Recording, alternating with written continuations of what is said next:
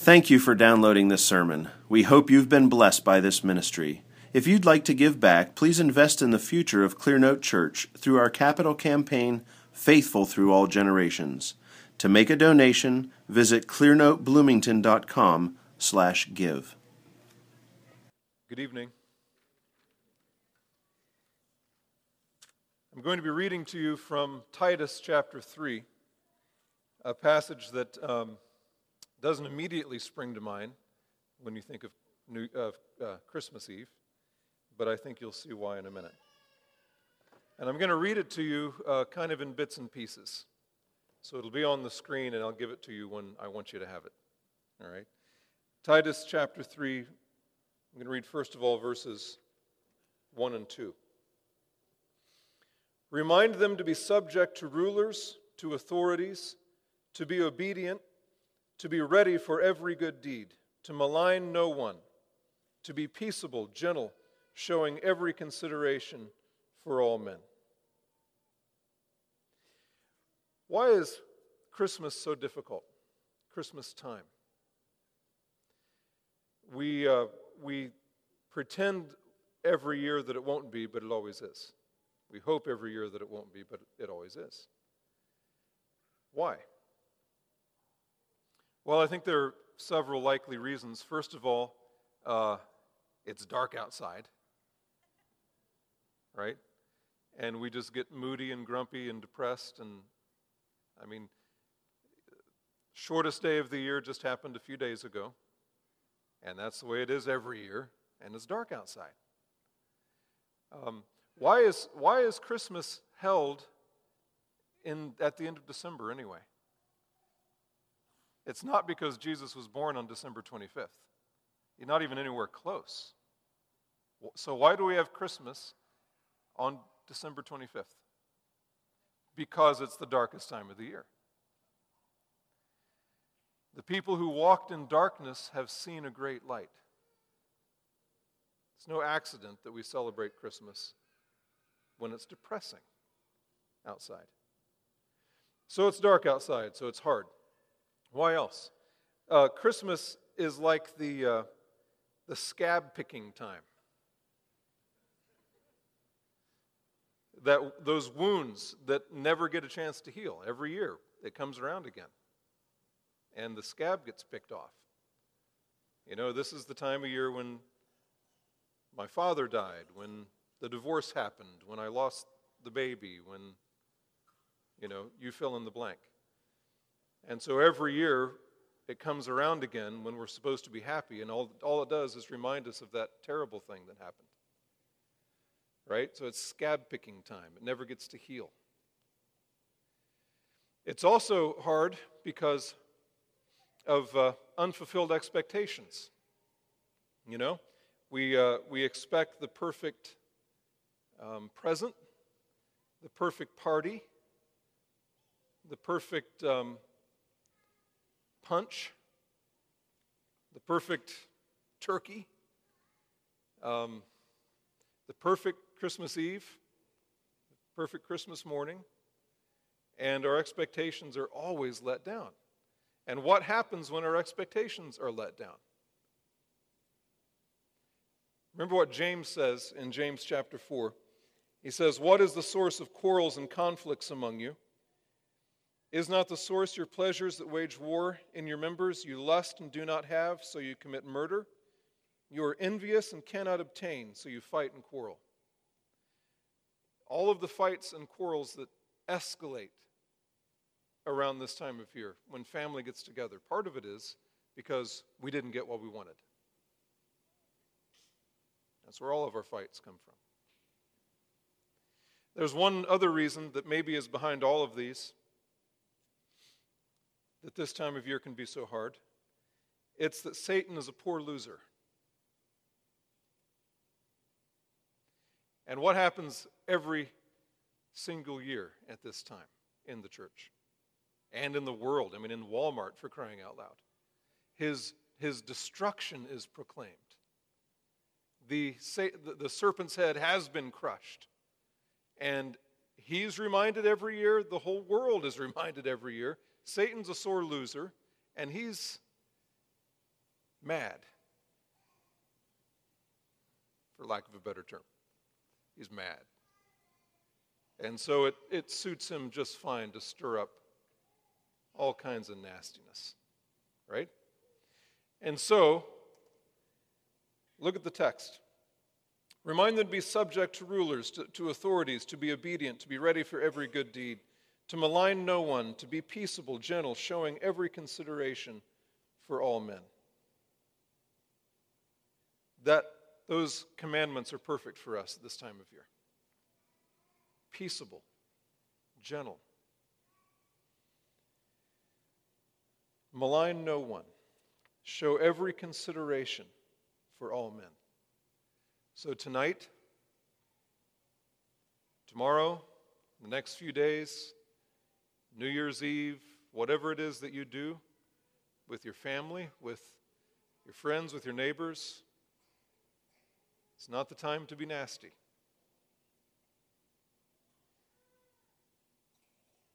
It's time to be peaceable, gentle. Show them every consideration. Be kind. Now, why? Why does he say to do this? Verse 3. For we also once were foolish ourselves, disobedient, deceived, enslaved to various lusts and pleasures, spending our life in malice and envy, hateful, hating one another. The point is that you, if you're a Christian, have no right to hate or despise your lesbian aunt, your brother who divorced his wife and left his family, ruined your Christmas, your father who's an alcoholic. You have no right to despise or malign or mistreat or hate or despise any of them. Why not? Because they're you. That's what he says. For we also once were foolish ourselves. This list of things in verse 3 is a portrait of me. It's a portrait of you. It's a mirror. Hold it up and look at yourself. Foolish. Disobedient. Deceived. Enslaved to various lusts and pleasures, spending our life in malice and envy. Hateful. What that actually means is worthy of hate. And hating one another. I've been a Christian for 27 years. And there is still plenty of this stuff in me. This is the baseline. This is what all of us come out of. This describes every one of us. We all were like this. And we are to some degree still like this, aren't we? Foolish? Ever done anything foolish lately? Disobedient? Yeah. Enslaved to all kinds of lusts and passions? Malicious, envious, hateful? This is us. And if you have never come to Jesus Christ in true repentance and faith, then this is you right now, 100%. Undiluted. Unhelped.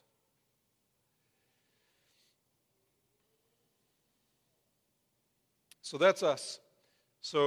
But that's not where God left us. Verse 4. But when the kindness of God our Savior and his love for mankind appeared. This is Jesus. The kindness of God. Jesus is God's kindness laid in a manger. His love for mankind, his philanthropy is the word. His love for men. Wrapped in swaddling clothes, laid in a manger. This is Jesus, the kindness of God, our Savior, and his love for mankind appeared. We could see it. We could touch it. When the kindness of God, our Savior, and his love for mankind appeared, he saved us. And let me tell you, we needed saving. We need saving. He saved us not on the basis of deeds which we have done in righteousness. How could that be? You can't get sweet water out of a poisoned well. And we are poisoned wells, poisoned with everything in verse 3, foolishness, disobedience, deceit, lusts and pleasures, malice, envy, hate. How do you get good deeds out of that?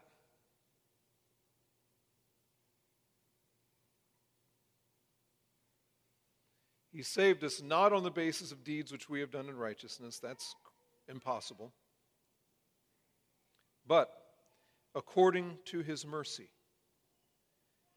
by the washing of regeneration and renewing by the Holy Spirit, whom he poured out on us richly through Jesus Christ our Savior. Poured out on us richly. Washing, renewing, cleansing, making new by the Holy Spirit, poured out on us richly. This is why we give presents. Because this is what God does. He pours out on us richly. The cleansing of regeneration, being made alive, new birth, being born again by the Holy Spirit, so that, being justified by his grace, we would be made heirs according to the hope of eternal life. Declared righteous, all of our sins forgiven, sons of God, that's what it means to be made an heir, according to the hope of eternal life. That's why we need to be nice. That's why you can't be depressed this Christmas. You can't be grumpy. You can't be uptight with one another. You can't be selfish. You can't hate anybody. You can't despise anybody. You can't look down your nose at anybody, no matter who you spend your Christmas with. Every consideration for all men, because you're just like them. And the only difference is the kindness of God appeared. His love for mankind appeared. So, this is why when the angel Gabriel came to Joseph, the foster father, I guess you'd say, of Jesus, he appeared to him in a dream and he said, "You will call his name Jesus." Why? Because he will save his people from their sins. Jesus means Yahweh, the God of the Old Testament, is salvation. You'll call his name Jesus because he'll save his people from their sins. So what are your sins that you need saving from?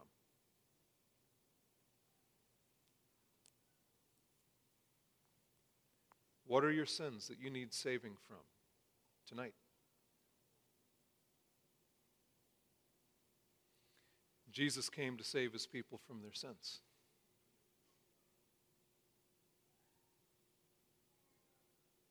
Every one of them.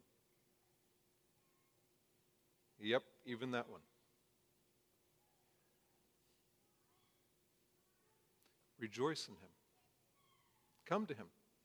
Some of you are here tonight because it's Christmas Eve. We're very glad to have you.